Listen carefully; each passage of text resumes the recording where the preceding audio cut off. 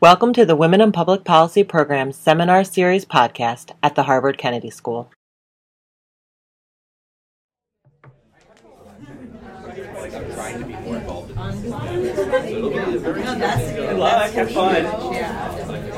Good afternoon. Welcome. I'm Victoria Budson, Executive Director of the Women in Public Policy Program. We're so pleased that you could join us for our WAP seminar here today. As many of you know, our work here at the Women in Public Policy Program focuses not just on measuring gender gaps, but very importantly on how one closes gender gaps in the areas of political participation, health, education, and economic opportunity. To that end, we regularly enjoy working with Heidi Liu. She's a terrific asset to have here at the Kennedy School. And today she's talking about counter stereotypicality and looking at the influence of decision contexts and role models on female risk preferences. She is well equipped to do this. She has her BA in economics from the Yard. She currently is in a joint degree program getting her PhD here at the Kennedy School and her JD at the law school. She has been someone who's really focused on understanding the difficulties and inequities and disparities both in education as well as around issues having to do with gender, and reviewing that from a behavioral economics, labor economics, and decision-making frame. So we're looking forward to her talk today. We're so glad that she's here. Many of you have probably already read and digested some of the fruits of her labor, and that she also was a research assistant on the book Nudge. So she's someone who has been in this space for a long time, and we're so pleased to hear your talk today. Sure. I'm really excited to be speaking here. Thank you so much, Victoria, for that really kind introduction. As an undergrad, I used to sit in the back of the WAP seminar room and kind of sneak in and get my free lunch, but also learn a lot from these things, and that's really shaped kind of the research trajectory that I'm on today. So it feels like the circle has been closed in some ways, and I'm just really grateful for the opportunity to talk and the support that WAP has really given me in this kind of research. So today I'll be talking about, and it's a mouthful, countering counter-stereotypicality on some work that I've been doing with WAP's Hannah Bowles and Sridhari Desai, who's actually here from UNC. And so what we're going to think about are a couple different things. We're going to think about how context matters in risk preferences, pair the title, and we're also going to think about a particular intervention that might help. And that intervention is role models. So the literature on gender and risk-taking in the economics and psychology literature generally point to one thing. Men are more risk-seeking than women. So I've pulled out a couple quotes from, meta-analyses that have, 150 papers looking over the lifespan, and they all come down to this. Risk-taking is an attribute of the masculine psychology. Male participants are more likely to take risks than female participants, and the robust finding is that men are more risk-prone than women. So that's something that we see in the economics literature.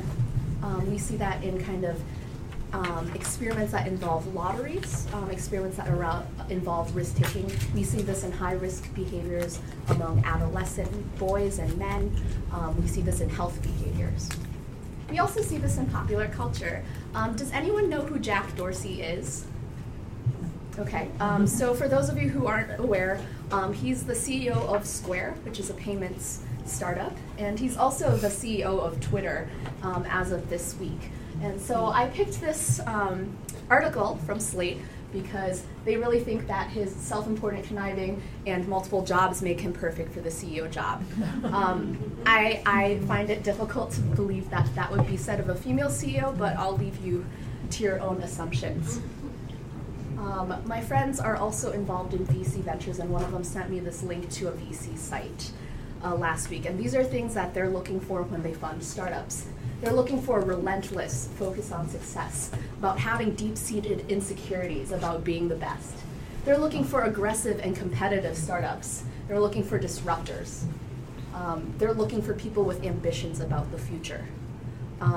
When you think about a founder with these characteristics, who do you think about demographically? And so, along this list of characteristics of founders, we also have a high appetite for risk.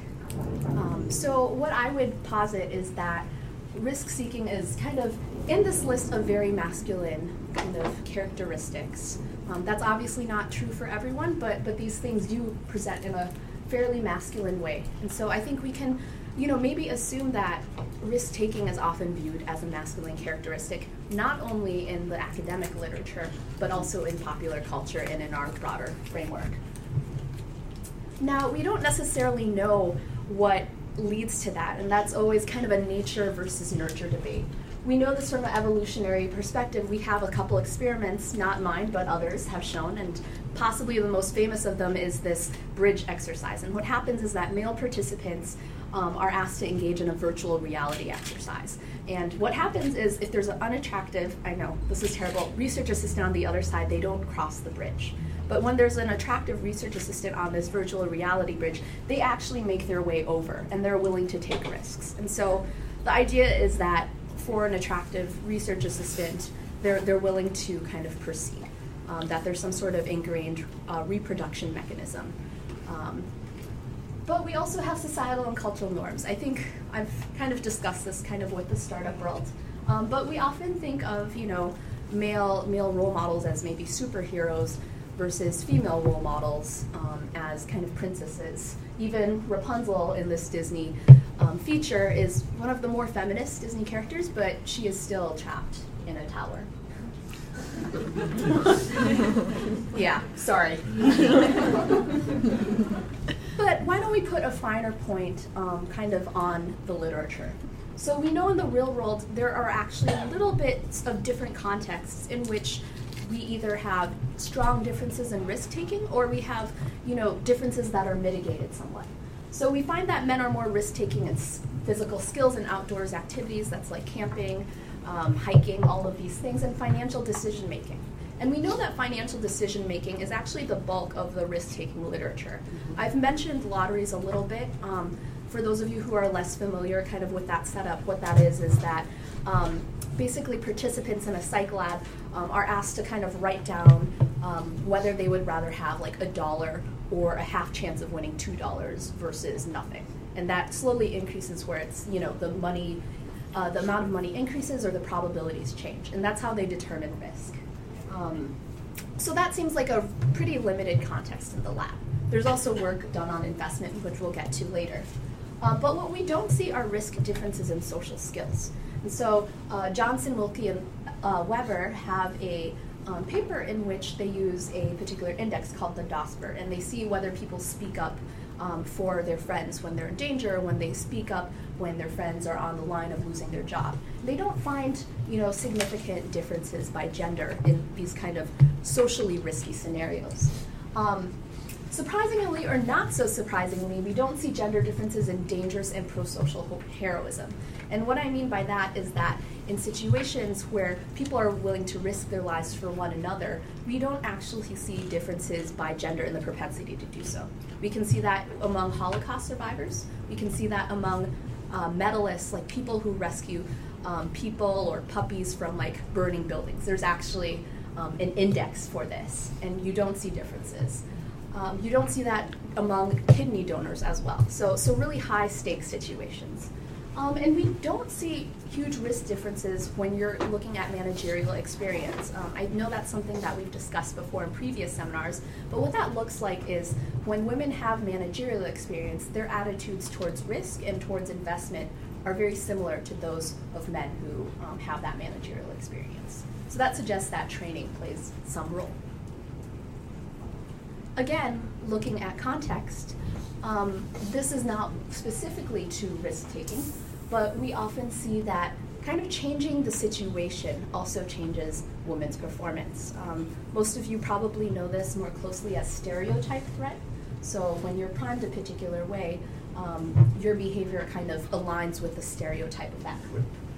For example, McCulloch has this situation where they use physics tests, and in one situation, the masculine situation, men are given a physics problem in which they're looking at, I believe it's like a baseball trajectory, pretty standard in any high school physics class. Women are given questions that are either that sort of baseball trajectory or, more genderedly, a baby bull falling off a high chair. And what you actually find is that women are actually answering those questions about the baby falling off the table more correctly in those physics settings. We see that in negotiation too. A lot of Hannah's work and Sridhari's work has focused on kind of the gendered aspects of negotiation. And so when your content of a negotiation is kind of more feminine, if you're kind of settling into a professional identity, somewhat like the talk last week of a woman professional at the same time, you perform better under negotiation. Lastly, there's a nice kind of discussion of intersectionality. So in Shay's work, they basically prime Asian American women to be either more Asian American by simply labeling their ethnicity, or more female or feminine by priming on gender. And they find that those kind of performances on the math exam are consistent with stereotypes. Asian American women perform better than usual when they're primed with their ethnicity and not their gender. So in thinking about all of these things, what can we draw? And so the idea is that we can draw from both the role of context, both the role of changing performance in the kind of spectrum of gender congruent or masculine and feminine behaviors, and we can expand that to the literature on risk. That's to say, do we think that folks change their risk-seeking behavior according to the context? So that's our hypothesis one. So we're going to go through 6 studies today. The first 4 studies are going to focus on that changing risk preference in accordance to masculine or feminine context. And the last 2 studies will look at an intervention that deals with that. Those are the grayed out hypotheses. So why don't we go ahead and jump into study 1. So study 1 is basically a scenario study. And what we do is we expose participants, both male and female, to a scenario. We know that from the literature, conferences are viewed as more masculine, that men tend to be, put in charge of conferences or, business travel as a whole. And women tend to be kind of more the vacation planners. And also, feel free to just raise your hand and ask questions at any point. So what we do is we have folks try to plan a vacation or a conference, basically, and we have them choose between a risky location and a safe location. And that's a theme that you'll see up around the first 3 studies that we have. We'll have them choose between a risky choice and a safe choice. And the thing to look out for, just to spoil it for all of you, is that women in feminine conditions or exposed to feminine scenarios are more likely to make that risky choice. So let's go ahead and look at the scenario. Basically, participants read this scenario. You're organizing a week-long summer conference or location, and you're choosing between 2 locations. In the safe scenario, the first location is absolutely perfect as long as the weather is nice, but there's a 30% chance that it's going to be rained out. The second location is not all that great, but it's acceptable, and the weather is almost always good. So again, we expose participants to one of these things, either conference or vacation. The change is really small, and we ask them to pick the location. Here are the results. What we find is that among female participants, close to 80% of them are more likely to choose this risky location. I kind of think of it as the Seattle of vacations, which is don't go on a rainy day. And I don't want to be a self-hating Minnesotan. I tend to think of the less risky location as Minnesota in some ways, because it's a little bit less exciting. I'm really sorry to this podcast right now, but it's great otherwise. So we see that difference among female participants, but we don't see that difference between male participants. There's a gap right there, but it's not statistically significant. Go for it. Did you pre-test for why vacation versus conference and why weather versus another risk factor? Yeah, so we definitely pre-tested to make sure that it, vacation was more viewed as a feminine sort of planning thing, and conference travel was planned as a more masculine sort of activity. So I believe we said something like, who's more likely to plan this?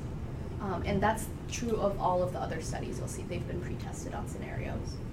And so far as the weather factor, like you could have said something else about the conference or vacation location. Like the risk might be the venue might cancel on you, or the risk, Yeah. Did you pre-test for the weather factor as well? So I don't think we pre-tested specifically for the weather factor, but it was, I think you raise a really good point about kind of the cancellation policy. we wanted something that was kind of uniform over there. So I think one of the initial ones was like activities, and that got rolled out because those are going to be different between conference and vacation. Feel free to Yeah, I was going to say, also we drew on the previous study that had already looked at these differences, and so we're trying to, this was the first study, we wanted to play it safe, not be the ones creating a lot of variance.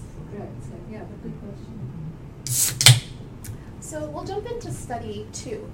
Study 2 is a little bit different in that we actually give them actual monetary payoffs. They're not huge, but they are monetary payoffs and in kind of the economics lingo, incentive compatible. So we're hoping that people will change their behavior according to how much they're going to get in a bonus round. So these are with lab subjects. So what we have here is we're exposing them to 2 scenarios, a masculine scenario where we're asking them to make an investment choice. We're also exposing them to a feminine scenario where we're asking them to make a choice on where to shop. So I'll show you the example here. Basically, the payoffs are going to be the same in the masculine condition, which is in investment. So there's a 1 out of 3 chance that store A will have this, on sale the item you need for only $21, but if they don't have a sale, it'll be $120. Store B has the item you need, and they'll charge you $90 for it. With the way that the probabilities come out, that should be a pretty relatively risk-neutral situation. You shouldn't feel pressured to push one decision versus another. So again, we see similar results. What we find here, again, is that women are more likely to choose the risky decision. So that would be store A, where there's kind of uncertainty about whether something's on sale or not. In the shopping condition, they're more likely to choose the sale choice in investment. So that's actually under 50%. We also see an interaction effect here, such that women are much less likely to choose the risky investment option than men are. And so that's what that dashed line looks at.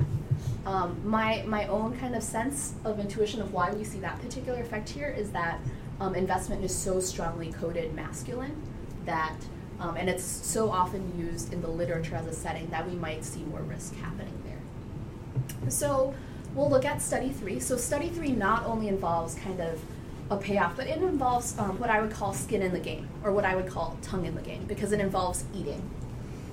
And so what we have here is not just incentive compatibility, but we have real product choice. And what we have is we're having folks choose between an Indian power bar and an Indian candy bar based on kind of these Amazon-esque reviews. And so what they'll do is they'll read reviews.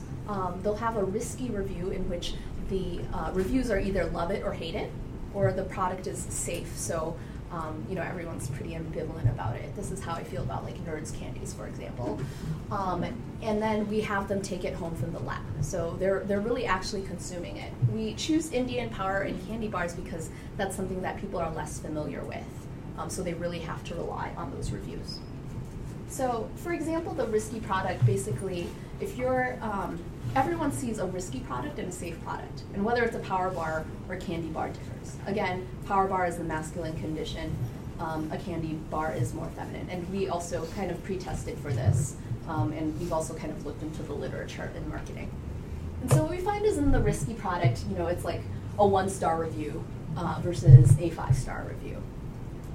For the safe product, we find kind of these 2 ambivalent sort of Amazon reviews. I thought that since these were Indian candies, they might be different, but nothing new here.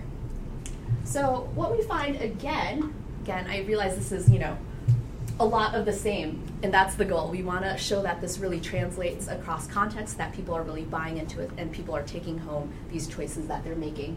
We find again that women are more likely to choose the risky choice in the candy condition, which is feminine, but they're less likely to do so in the masculine condition. So that's the candy bar right there. So as a whole, these 3 studies, both in kind of lab and other contexts, kind of show, you know, that women are more likely to take these risks in feminine contexts. So we wanted to take this kind of out of the lab, even though that there are real decisions being made, and we want to apply it to the broader culture. So, you know, as a whole, this is what the studies look like. What we do is we look at the game show Jeopardy. So I have, sadly, or not so sadly actually, personal experience with this. I was a contestant several years ago, and that actually kind of inspired where the study came from, which is that I remember coming back from my taping, people saw and they're like, why did you pick those NFL questions? I don't understand. And what they don't understand is that we're like the only family in the Boston area who are Vikings fans. We're like at least 200 miles out here.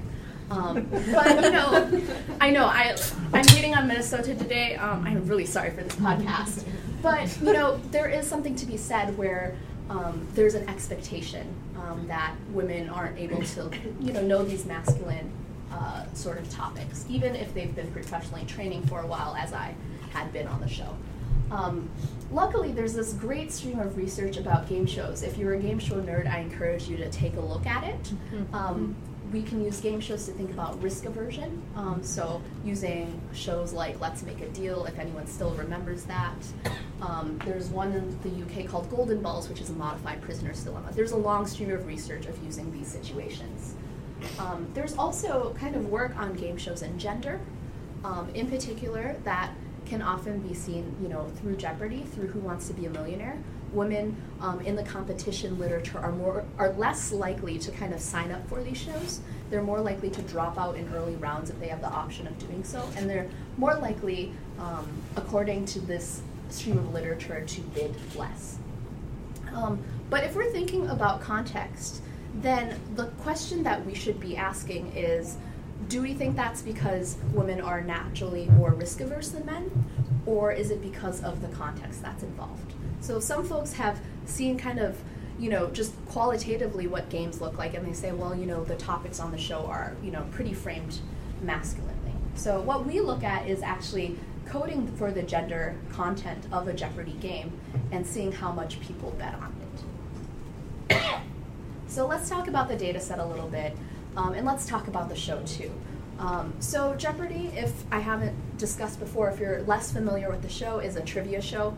It has 2 rounds. People that answer questions, they get money. That's pretty much it. But there's a special feature of the show. So as you earn money on the show, you kind of keep it into a pot. And the pot, and it says how much you win behind that podium. But there's a special feature of the show in which if you randomly pick a question, you're randomly informed that you have a daily double. And what a daily double means is that you don't know what the question is. All you know is the kind of category or the frame that it's in. So it could be about cars, it could be about Russian literature, it could be about children's literature. And what you can do is bet the money that you have on whether you think you'll answer the question correctly or incorrectly. So what we're looking for right now in this data set is to say, hey, in masculine or feminine categories, are folks willing to bet more or less in the situation? They have no idea what the exact question is. All they know is that category. So what we do is we look at what happens when someone gets one of these things. And it's limited to the first time they do it, so they don't really have any experience with random betting. And most of the folks on the show only show up for one time, so we're fine with that. Our dependent variable is a bid value ratio.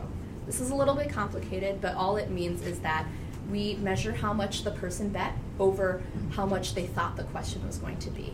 Jeopardy categories and questions are basically ranked by difficulty, so the more a question costs, the harder it is. So the more that you bet over the actual value of the question, it should signal for how confident you are in answering the question correctly. We also look at the contestant gender and the category gender. Contestant gender meaning whether the contestant is male or female. And we also look at correct answer and winnings. Correct answer should show us the actual ability of the contestant. Someone might have bet less but still got it right. Someone might have bet a ton and still got it wrong. We need to control for winnings because the more money you have, the higher your bet is probably going to be.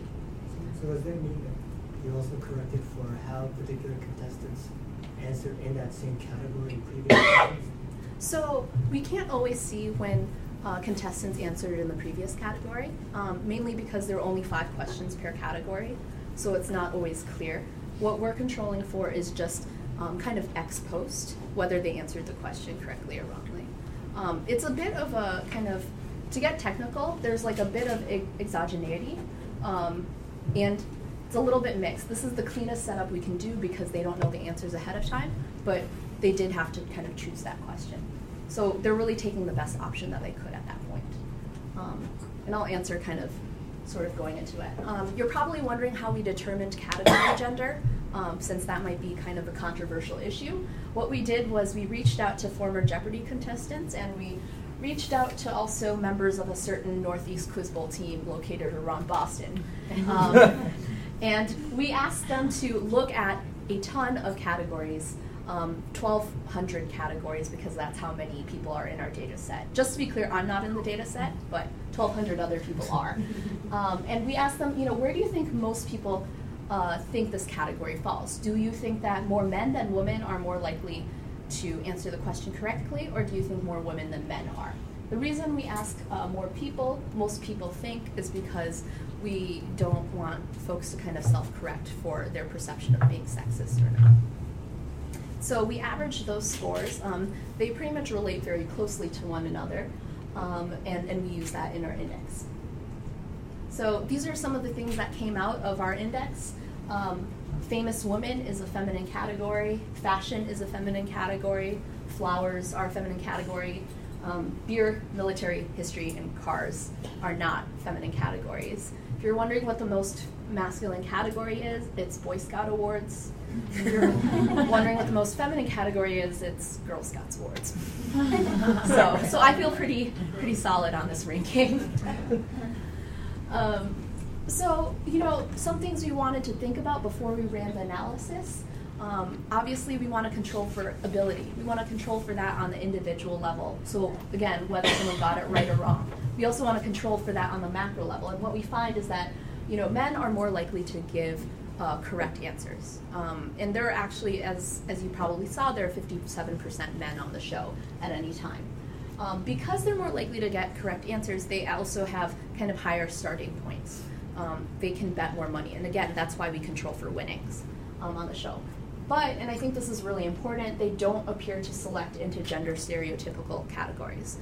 What that suggests to us is that even though folks are picking on the show what their category is, and therefore they should be betting more in theory, men aren't bidding on masculine categories, women aren't bidding on feminine categories. So kind of any betting behavior we see around whether a category is male or female shouldn't be because they opted in by choice. How do the categories break down just generally? Are half the categories female, half the categories male of these questions that are offered on the show?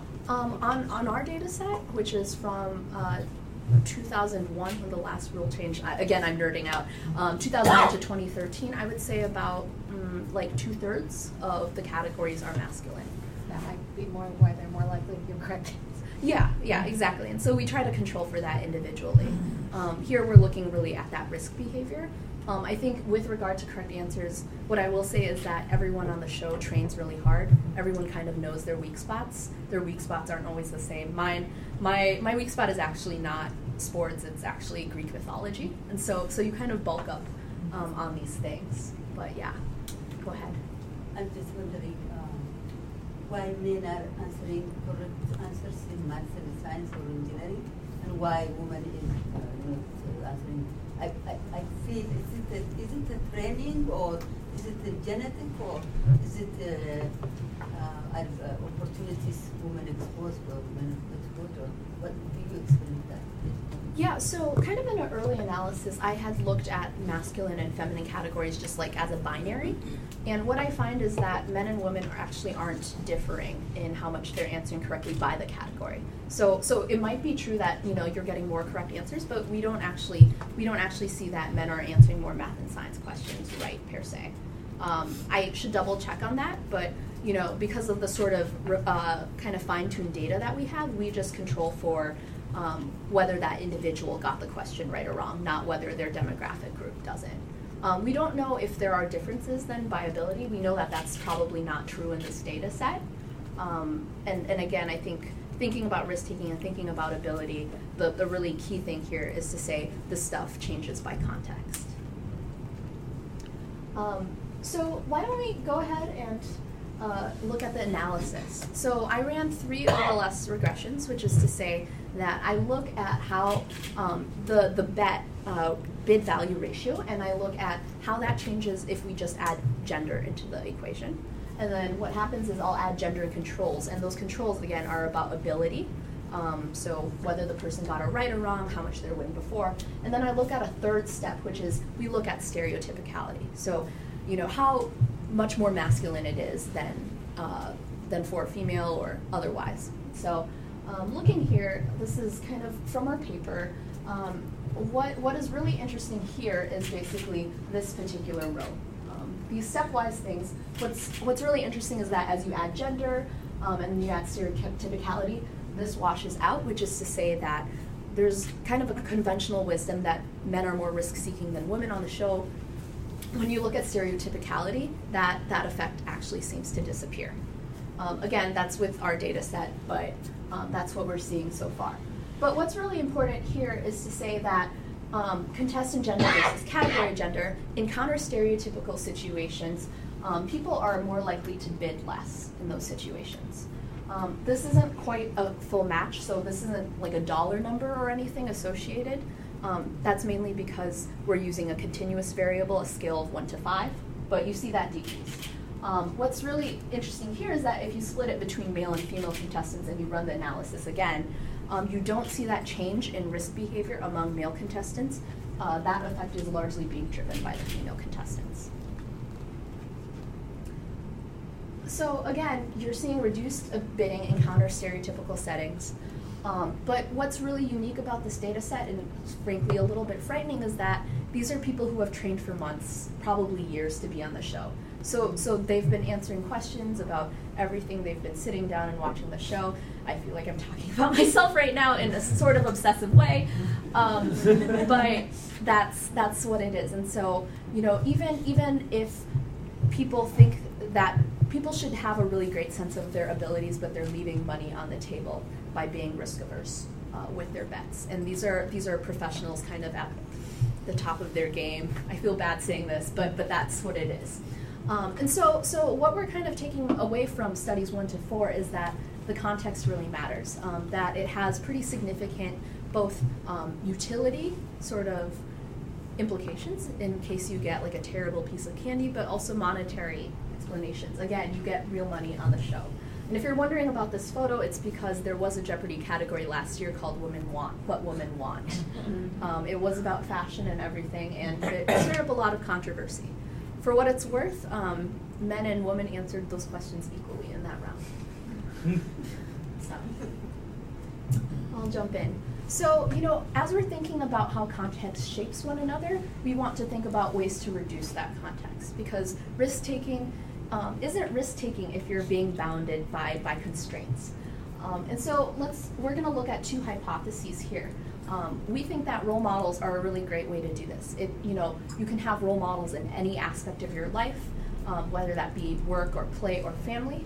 And so we think that exposure to counter-stereotypical female role models will reduce this risk aversion. In some ways, being in a masculine environment, it's great to have someone alongside you who's like you.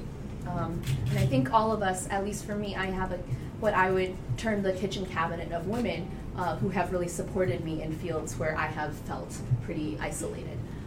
The second kind of corollary hypothesis is that we predict that this exposure becomes stronger, again, the potential of identification. Again, kind of the mentor or the role model that you want needs to be someone who's relatable. And relatable, that can be demographically similar, that can be just feeling like you can achieve it.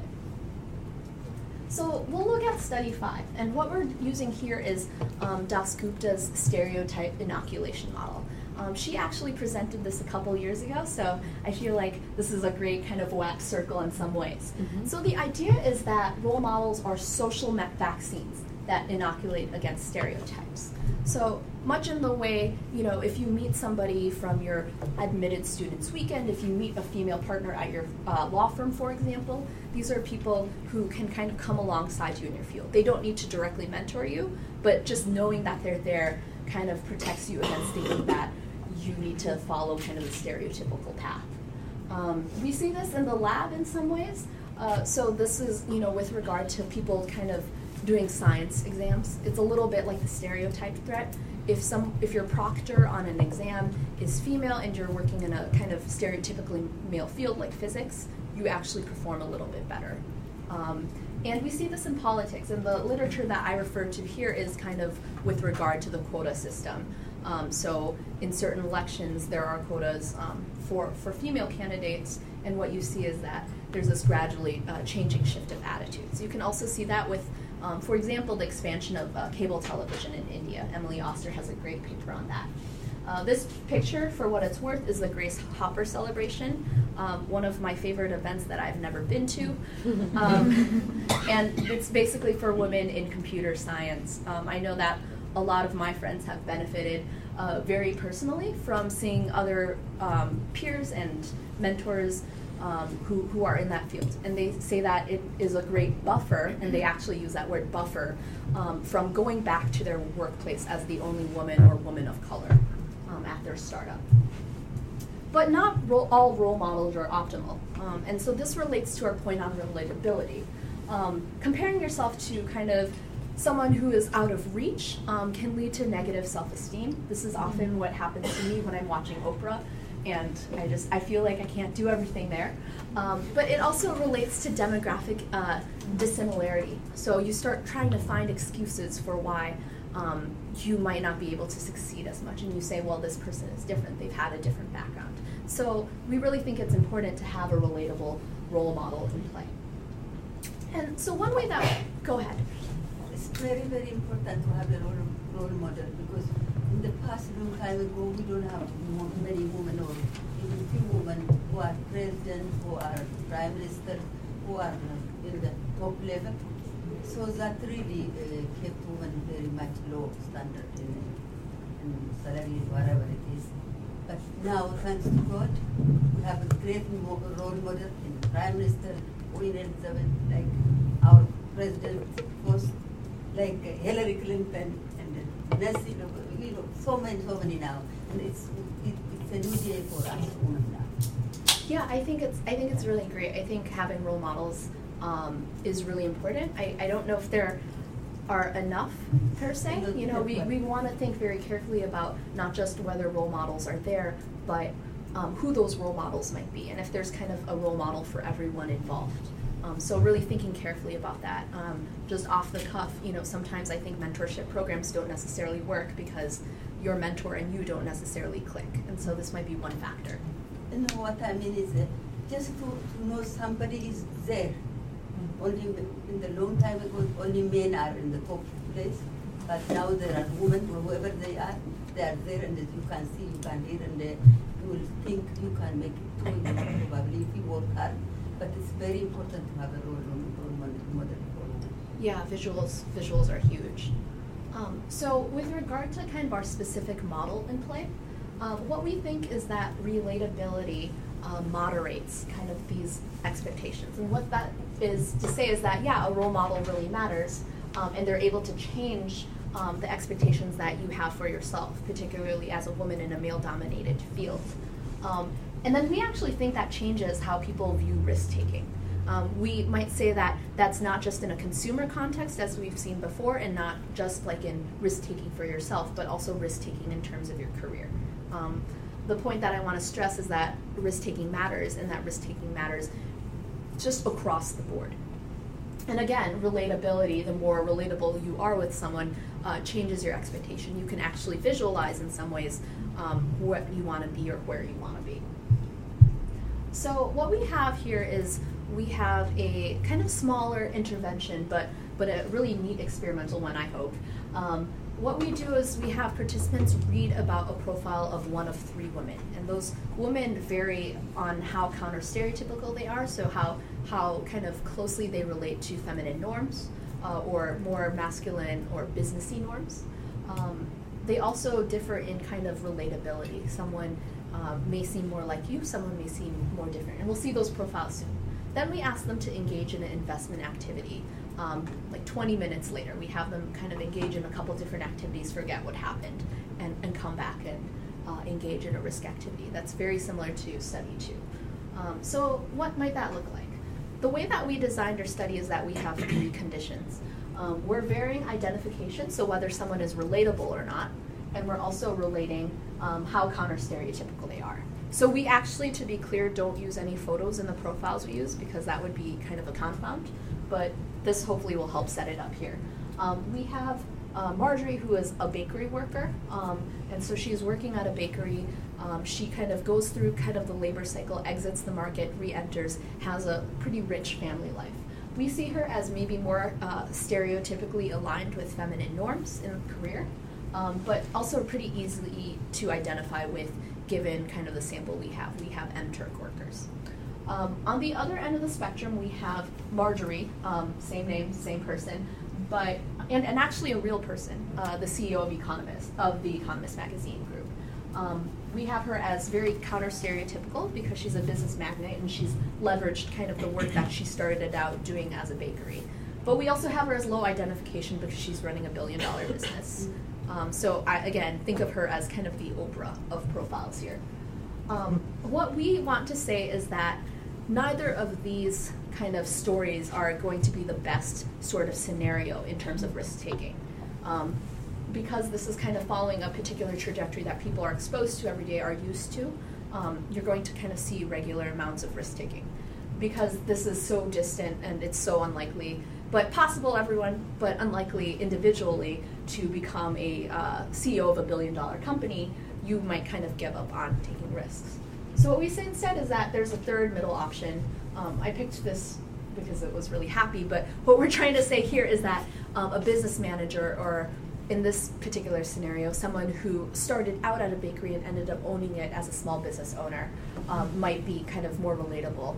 The sort of aspirations and goals are big, but not so overwhelmingly or conditioned by luck.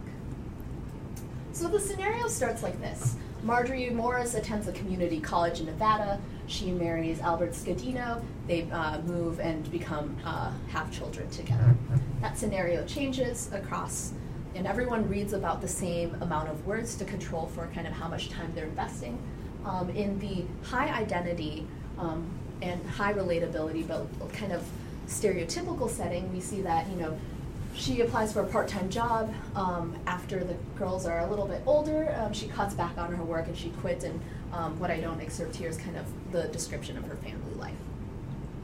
Here we have, again, kind of high relatability and a counter-stereotypical focus. She actually purchases the bakery. She experiences success with the bakery. Again, we're making sure everyone has happy endings in the scenario. And we say, she's really grateful to have succeeded as a business manager and have taken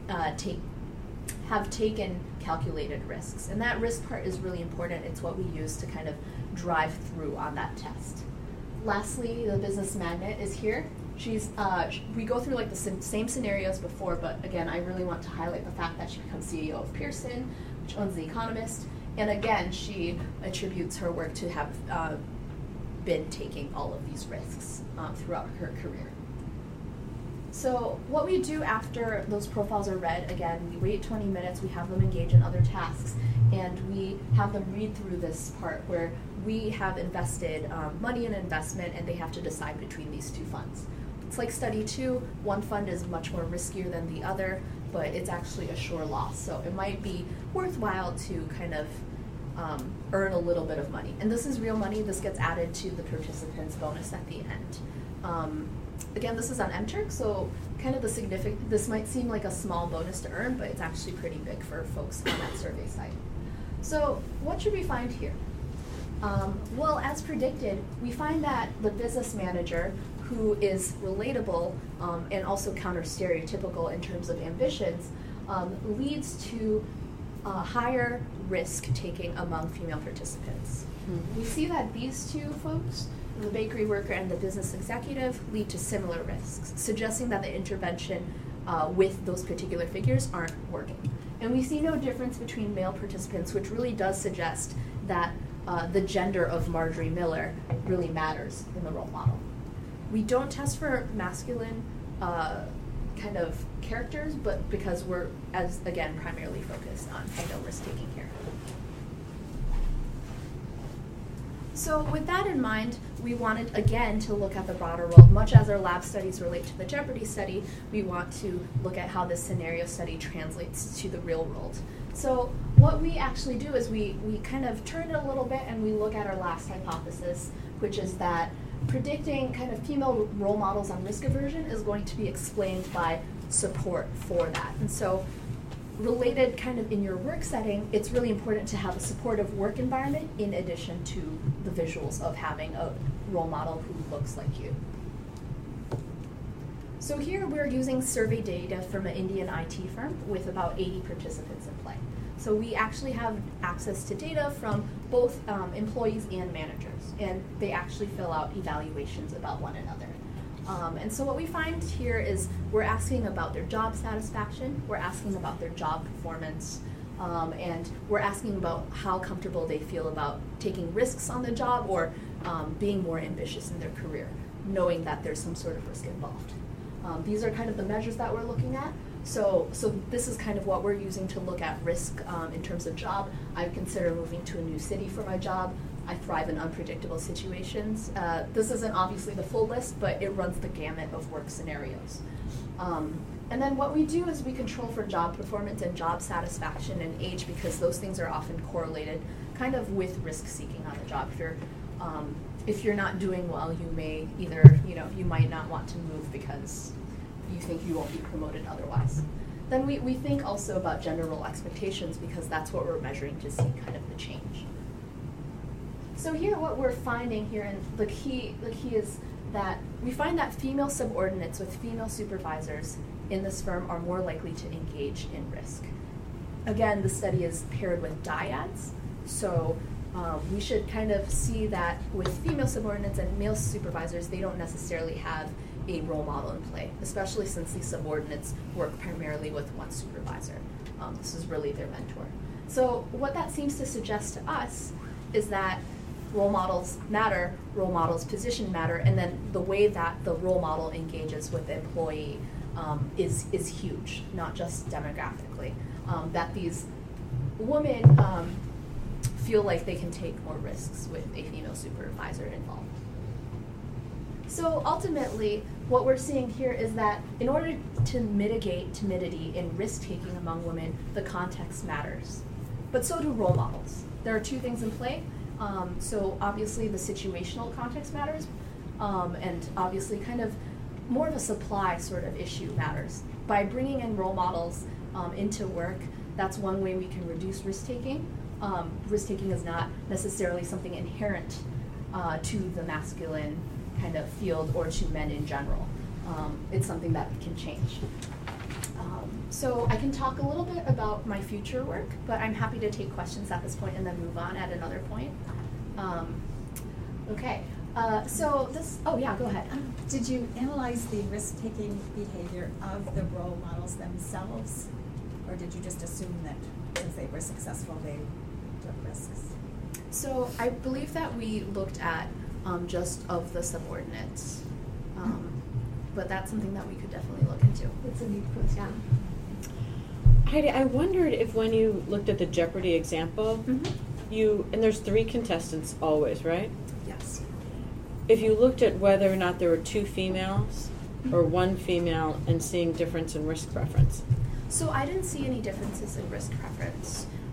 There have been previous papers, I believe one in 2003, where they actually find that there are differences between having kind of 2 men or 1 man, 1 woman on either side of you at the podium. But that data I think has maybe 85 observations, and 2, it doesn't control for the content of the game.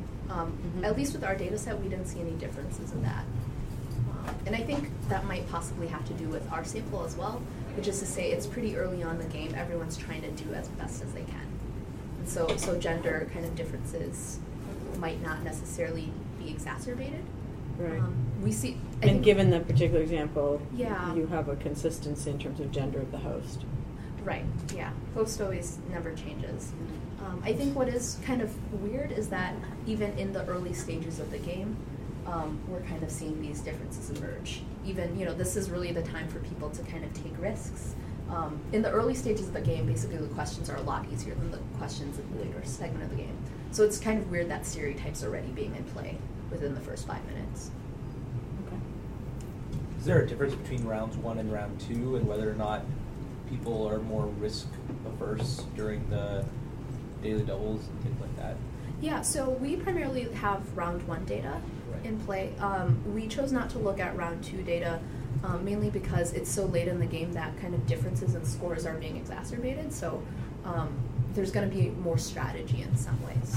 I think people tend to be risk-seeking just anecdotally in round 2 because this is a regular season game. So like you win, you keep on, and the rest you go home, and so you see kind of gradual increases in risk usually. One of the mechanisms that I often see, what would be within the context of your study viewed as non-relatable female role models, what they often will do is to create a relatable vignette somewhere in their early remarks. We run political training programs here, and I find very high-level women, people from the U.S. Senate and so forth, are conscious of the effect and the mechanism and the distance and work to close that gap. And I thought it might be interesting if in one of your examples you tested for an unrelatable role model something in it that one effectively seeks to close the gap, see if one could fine-tune what that mechanism is. And I'll give you an example. Carol Moseley Braun in a speech in Boston, she's been out of office for many years, so I'll use someone who currently is not formally in a political role. But she talked about getting ready in the morning, which was a totally relatable vignette, and mentioned specific steps of getting ready that probably the majority of women would have participated in that day. And I think that trying to close the gap, in essence, to be a role model, I wondered if there's behaviors which could be examined or studied so that women could functionally do that, since we often have too few role models and not enough relatable role models in any sort of traditionally male-dominated field. Yeah, I think that's actually a really great intervention to have. I think it's something that I've noticed across the board in some ways in really high cultural capital situations, both among men and women. I think it would be kind of nice to see what's going on there. I worry a little bit that kind of putting the burden on women to change that intervention might kind of reiterate stereotypes. Sure. But I think it would be kind of at least something to push forward on. So yeah, I would like to look into that. Interesting. So along those lines, when you actually looked at women that IT companies, let's say male supervisors, were you Speak able up to, a little bit. Is that yeah, so Thank when you. looked at, say, women in that IT company that male supervisors, were you able to find any traits that actually has some of these female subordinates more risk-taking and find traits in the male supervisors that might have encouraged that? Or bouncing off your idea of not putting the onus on, say, female supervisors at all levels? Sure. So I don't think the data we were using had personality traits, so it would be kind of hard to pull from that. I think we were really interested in kind of the macro context of the office. But thank you. One graph that I really wanted to kind of think about is this graph from NPR, which is called What Happened to Women in Computer Science. And so the NPR article basically posits that, kind of early on, and you can kind of see it here, but if you push back earlier, a lot of the pioneers in computer science were women, because it was viewed as kind of a technical, routine job. And what they argue is that with the introduction of the computer, it kind of, the women in computer science ended up declining. And so some of the future work that I want to think about is, how does counter-stereotypical behavior get channeled through on the other end? So it's not just about entering the field, but it's about what keeps people from entering the field, right? What are kind of these socially motivated cues and underpinnings for why counter-stereotypical behavior or behavior aversion in risk might occur. And so I think, one thing that I talk about with my friends in CS is, what happens in seminars, you're in a place where there are 90% men in the seminar. And I know that I've had this case too in seminars where there have been a majority of men. And so they say, well, it doesn't really matter what I say, because if I say something wrong, like, everyone's going to hate me. If I say something right, that's just par for the course. And I think maybe hopefully all of you, or maybe not so hopefully, can think of examples in those kind of situations. But what I'm really interested in looking at down the line is, whether people are penalized for engaging in counter-stereotypical behavior. Last week's seminar really talked about kind of counter-stereotypical behaviors and how to align your own identity with those behaviors to negotiate and really leverage, and bring your whole self to the office in some ways. What I'm curious about here is that, one of the things that might be in play is I ran kind of a quick Jeopardy study on looking at evaluations of these fictional sort of contestants on the show, and whether they answered a question about fashion or a question about military history correctly or incorrectly, whether they were male and female. And the early evidence suggests that, with counter-stereotypical behavior, your behavior is more likely to look risky, whether or not you get the question right, obviously. And it's also seems to be a poor judgment. And the weird thing about this is that it doesn't seem to matter whether you answer correctly or wrongly, you're going to be penalized. We've talked a lot about kind of the sort of work between competence and warmth. The more competent you are, particularly for a woman, the less warm you might be perceived. And so we don't necessarily see that here, but what we do see is that even in really strict knowledge domains where we're actually measuring concrete outcomes, you're still getting poor judgment regardless of the outcome. It's not a question about whether you're likable or not. It's really a question about competence. You should know if you're competent or not if you're getting the question right or wrong. So that's kind of some of the work that I'm pushing into right now. I wanted to kind of leave with a couple kind of disheartening examples and maybe a discussion of one kind of, I would love to get your feedback on what ideas you would think are interesting. I really appreciate your suggestion about kind of incorporating this relatability and also just thinking more broadly about kind of the phenomena we see. Ashley Judd is a personal hero of mine and is also an HKS alum.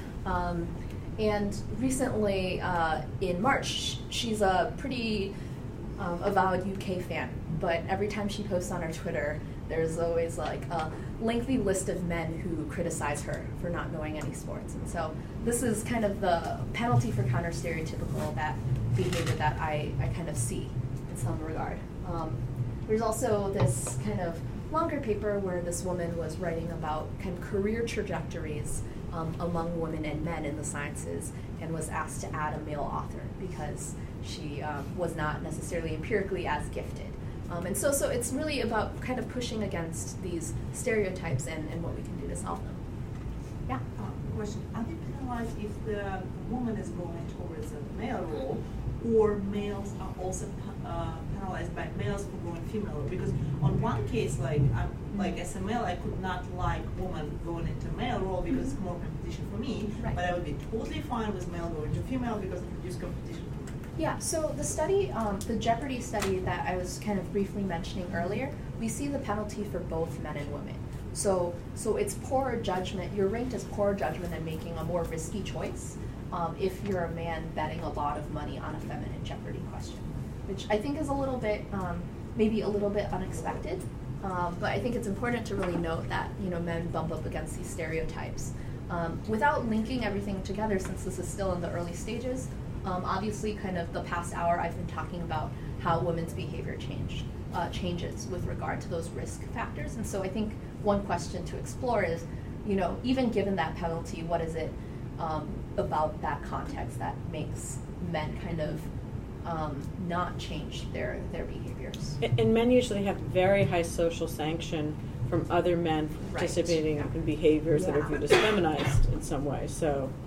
Yeah, and again, I think it also comes down to context. And I think the Jeopardy context overall, as a game for money, is considered a male context, right. And then we're looking at segments within what is more broadly male context. Exactly. Well. Yeah, I think the game is pretty primarily male, but it's just that people have prepared for it, and so we feel that it's a gender-neutral platform. Hi, can you go back to the slide on the computer science one? Sure. Okay. So, so to me, a big issue here, and, just full disclosure, I was actually teaching computer science to high schoolers in England in the late 70s, early 80s. right? So you can see where that was. Well, they were all boys, right? And I was on I chaired a group which was all men, except for me. And at the time, I didn't recognize that there was something wrong with that picture. But the fundamental question underneath all this is, how do we create these stereotypes? How do we genderize stuff? How do we get from, when we're born to understanding what are girls' things, what are boys' things, what are men's things, what are women's things? Because by the time you reach this kind of stage in life where there are these stereotypes and you're getting penalized for stepping outside these norms, but the origins this starts really, really early. That graph, I understand that graph represents the downturn in computer science, represents the time when home computers, hobby computers came in, and they were a boy's toy, right? Or they were a boy's thing. And the boys got them and the girls didn't. And by the time that worked its way through the system, right, by the time people were going to college and going into jobs, right, the boys had lots of experience that actually got very wrapped up with their computers. The girls had not had the same experience, so they were really behind the 8 ball and couldn't enter the field. But my fundamental question is this genderization. How do we get into the genderization of just about everything? So I think that's a really difficult question, and I would love to talk about it for hours, but here's kind of just the short feelings I have on that matter. I think there are a lot of initiatives that promote kind of female equivalents of kind of male toys in some ways. So I'm thinking about kind of these Lego bricks. I think it's called Ruminate, which is kind of a building process. And I think that's one way to kind of get folks really interested in the underlying sort of same mechanism or same cognitive skills that you learn from Legos or from these building things. I think, obviously socialization happens really early on. I get a little bit concerned that if you have kind of the female and male equivalents, that women who actually prefer to play with Legos or men who prefer to play with Ruminates will actually be penalized. And I think that's what I'm trying to get at with the counter-stereotypical sanctioning. I think the way that I prefer to think about the intervention is through kind of the skills building exercise. And so what that is to say, how do we kind of think about these gender categories and say, hey, here's the data, we're just as competent as any other group in play. So I don't know. Feel free to push back. I mean, it's also true that out in the world, risk, right, for women in the world at large is a much bigger personal safety, right? Risk in terms of personal safety is a bigger issue for women. I mean, women do have more challenges. So that. I don't know how it feeds into your work and all the stuff on Jeopardy and all the other stuff, but somehow when I think of risk, I think of walking around at night and that kind of thing. Yeah, I think here we're looking at primarily risk in careers, kind of what really influences economic outcomes. That's where a lot of my training has been. I'm doing a little bit of work actually on safety and risk, and so thinking about domestic violence survivors, thinking about sexual assault survivors. And a lot of that is not about reducing risk in some ways, it's about kind of intervening in folks' lives after assault or after. But, I think when you get into discussions like that, then the question is like who the onus is on, like where supply and demand go. So is the onus on kind of social structures to provide the equality of risk? I think it's kind of more of a social policy issue. Thank you. Yeah, of course. I have a question. Unfortunately, I'm good enough familiar with this game, TV show. Yeah. But I was wondering about the expectations. When you're saying that they're penalizing women for going into male role, how does the expectation play into that? Because I could imagine, for example, if it's going to be, you know, a female, how do they introduce, for example, contestants? Because if it's a female and they're saying that she's a housewife or whatever, then she's going to be, you know, punished for choosing sports. But if there's the same looking, you know, female who is introduced as an officer in Marine Corps, then, like, I think I expect her, like, people not to penalize her so much for going a little bit lower, you know, like a little bit towards male in the choosing categories because of the expectations. Yeah, I totally agree with you. I think those priors really help. Just for note, on the show they do say like your name, your occupation, and your hometown. And my sense is that there are certain hometowns that are biased against kind of rural areas in particular, but that's just anecdotal. That is actually different from our experiment because we don't actually use real contestants or real photos of contestants when we're thinking about backlash against counter-stereotypical behavior. What we're really looking at is we use kind of a lab experiment or an M-Trick experiment, and we create an artificial profile of a contestant. So what we're doing again here is, I think in my example I say, you know, this is an Ohio State student and it's either male or female. And so they're that's answering. only two things. And you're not saying major. Like she's Oh, I do have majors, actually. You have majors. I have majors, but I don't change them. So participants are only seeing one of 4 profiles. They're seeing either a man answering a feminine question, a woman answering a masculine question, a man answering a masculine question, and a woman answering a feminine question. But you're not changing their profiles. Their profiles aren't changed at all, yeah. So they see about, I would say it's like a 400-word profile on their background, but none of it's changed. It's a big profile. Yeah. Felt like I was writing like a dating profile on the site when I was setting up this. But yeah, so we really try to make those kind of environments as rich as possible in the setting. Have you thought at all, like, I worked in like early childhood education before, so I'm wondering if you've thought at all about looking at like places where there's gendered math curricula starting at age 3 and 4, and maybe like the impact that you might see on that over a longitudinal study. That would be really neat. Because the rigor of the curricula is also very different for the boys and the girls, and it's horrifying in some ways. So. I'd love to talk to you about that. You're saying there are locations where there's the math program differs by gender? In rural Oklahoma, yes. Yes, I am. Interesting. But yeah, thank you.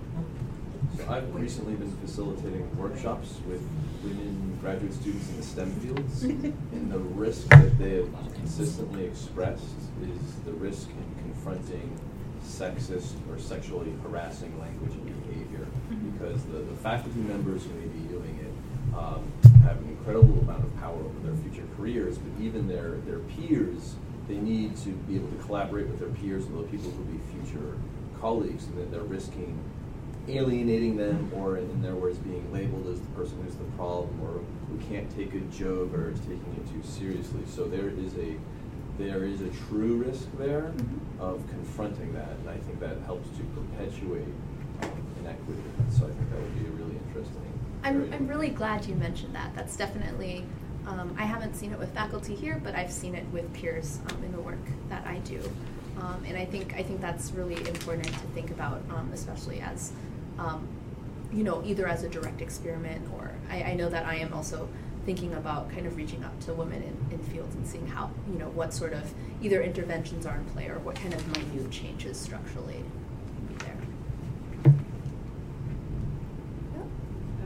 Obviously, I don't expect you to do any research. I'm just wondering what your thoughts on this growing concern for, looking at these fields of women in the physical sciences tending towards the lower paid physical sciences, or in law, the lower paid legal specialties, the lower paid medical specialties.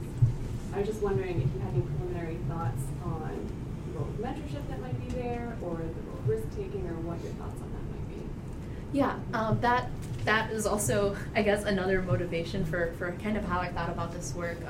We've kind of talked about, at least I'm in law, and so like you think about specifically like family law as a more feminine field, antitrust as a more masculine field in some ways. I think, and I'll speak to my experience just thinking about law firms in some ways, those things are being sorted out and worked at the private sector sort of phase. I think mentors are really important. I know that there's a great paper by Katie Milkman kind of about thinking about law firms and what it means to have a partner who is demographically similar to you, but also peers who are demographically similar. And I think the hurdle here in these really highly paid fields and in sorting out is that we often think of, maybe correctly or wrongly, about a quota system, that if you're in the same practice group as, say, a woman of color, that only one of you is going to advance. I think Iris's work plays really well into this. Iris's work basically suggests that, if you evaluate a group as a whole and you pick all your partners or you pick all your hirees from this bucket, that it's more likely to get diversity naturally in the field than by kind of having an up or out vote for each candidate. So that's kind of the sort of intervention that I would see there. I think it's huge just in terms of sorting out who can be where. And I'll just, I'll add a couple sort of additional studies that one can look to on that. So one, we do see that trends in the physical sciences, that if we had this graph here, you would see very high numbers that go all the way up, almost equivalent with men in the graduation now of PhDs in the physical sciences. So we've had tremendous catch-up in the graduation of PhDs, but then if you look at tenure rates, still really poor, like 30%. And so we end up where we actually have a very significant amount of talent, but that talent isn't then getting promoted through the ranks. Sort of piece one. We then have an overlay in terms of the business industry. There's just a really nice Women in Biotech conference at Radcliffe where when we look at biotech, 90% of the boards of directors in biotech companies in the United States are all male. Not predominantly male, all male. So then again, you have talent in the market, but it's not funded. Yeah. So you have unfunded talent. So you don't see investment in women-owned and women-run companies. So again, talent, but gap. And then lots of nice design work, as Heidi mentioned, looking more broadly at studies on how you select talent, but even beyond the selection of talent, we still have a huge problem on the colleague problem. McGinn's work, as Heidi was talking about, if you look up at an organization and there's no one like you, you leave. There's really good data on mentoring. The mentoring has to be incredibly long-standing. It's not like a spurt. It's not like a year. The good data on mentoring shows that it goes for years and years and years, and people co-author. So it gets to the heart of some of the issues raised in the question about finding colleagues to work with you and so forth. So none of the interventions are sort of quick or replicable without significant investments.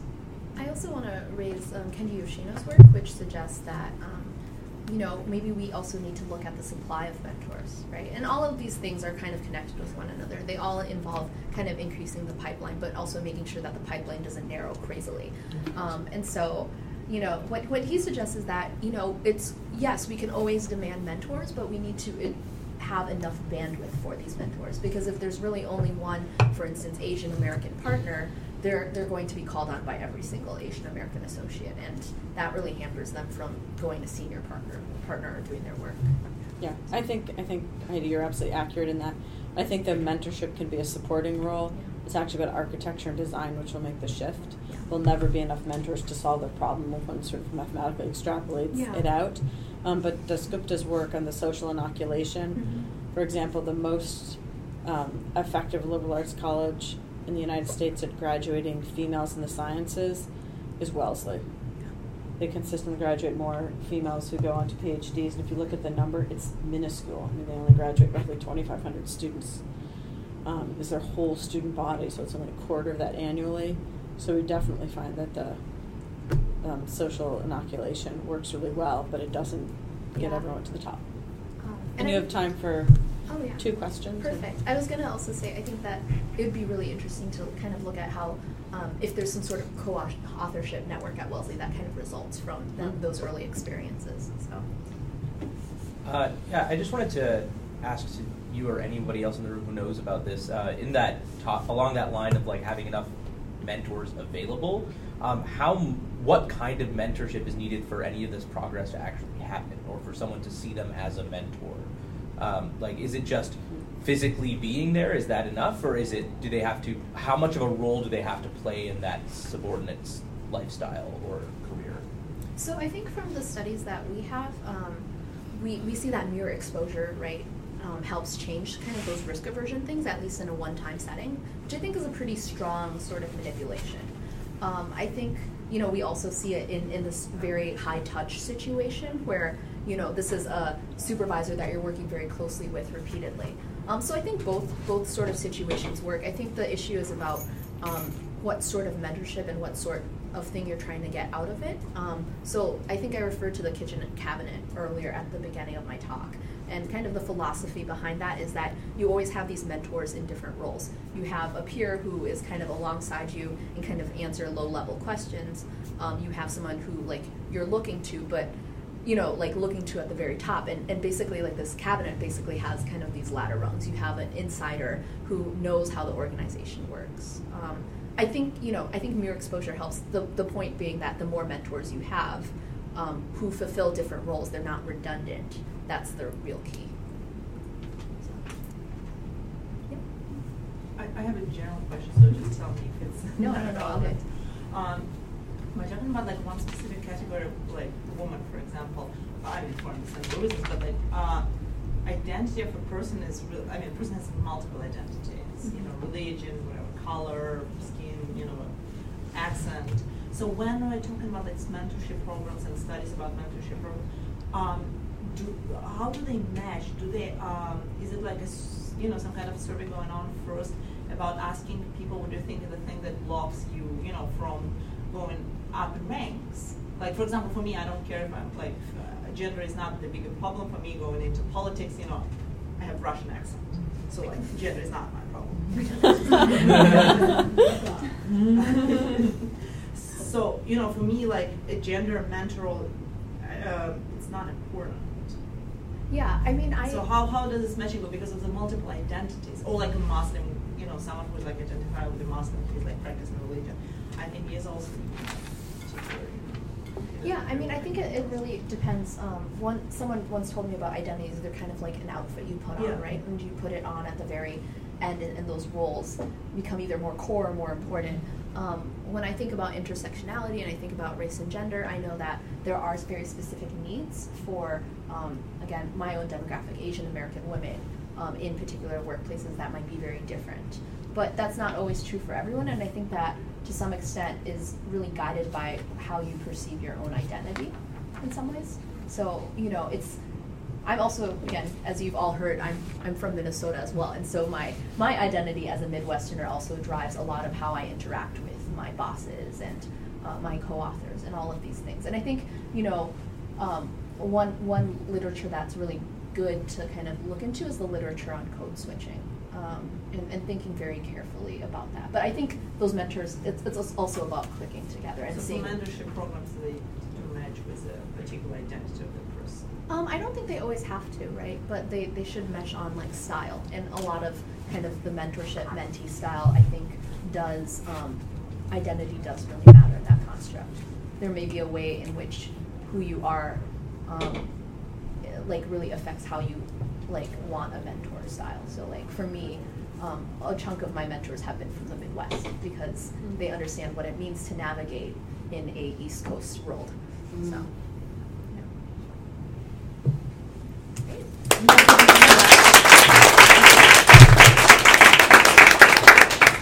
Heidi, thank you for an incredibly interesting talk. We look forward to learning about your next set of work and results. Keep us posted. Join us next week here at WAP when Fidan Anna Kurtelis is going to be talking about the impact of eliminating affirmative action on minority and female employment and looking at state by state as a natural experiment in places where the states have banned affirmative action. So though the outcome may or may not be what you would have wished, it creates a really lovely experiment to understand what the impacts are. So please join us next week for that. And again, Heidi, thank you so much both for today and for your participation with our center.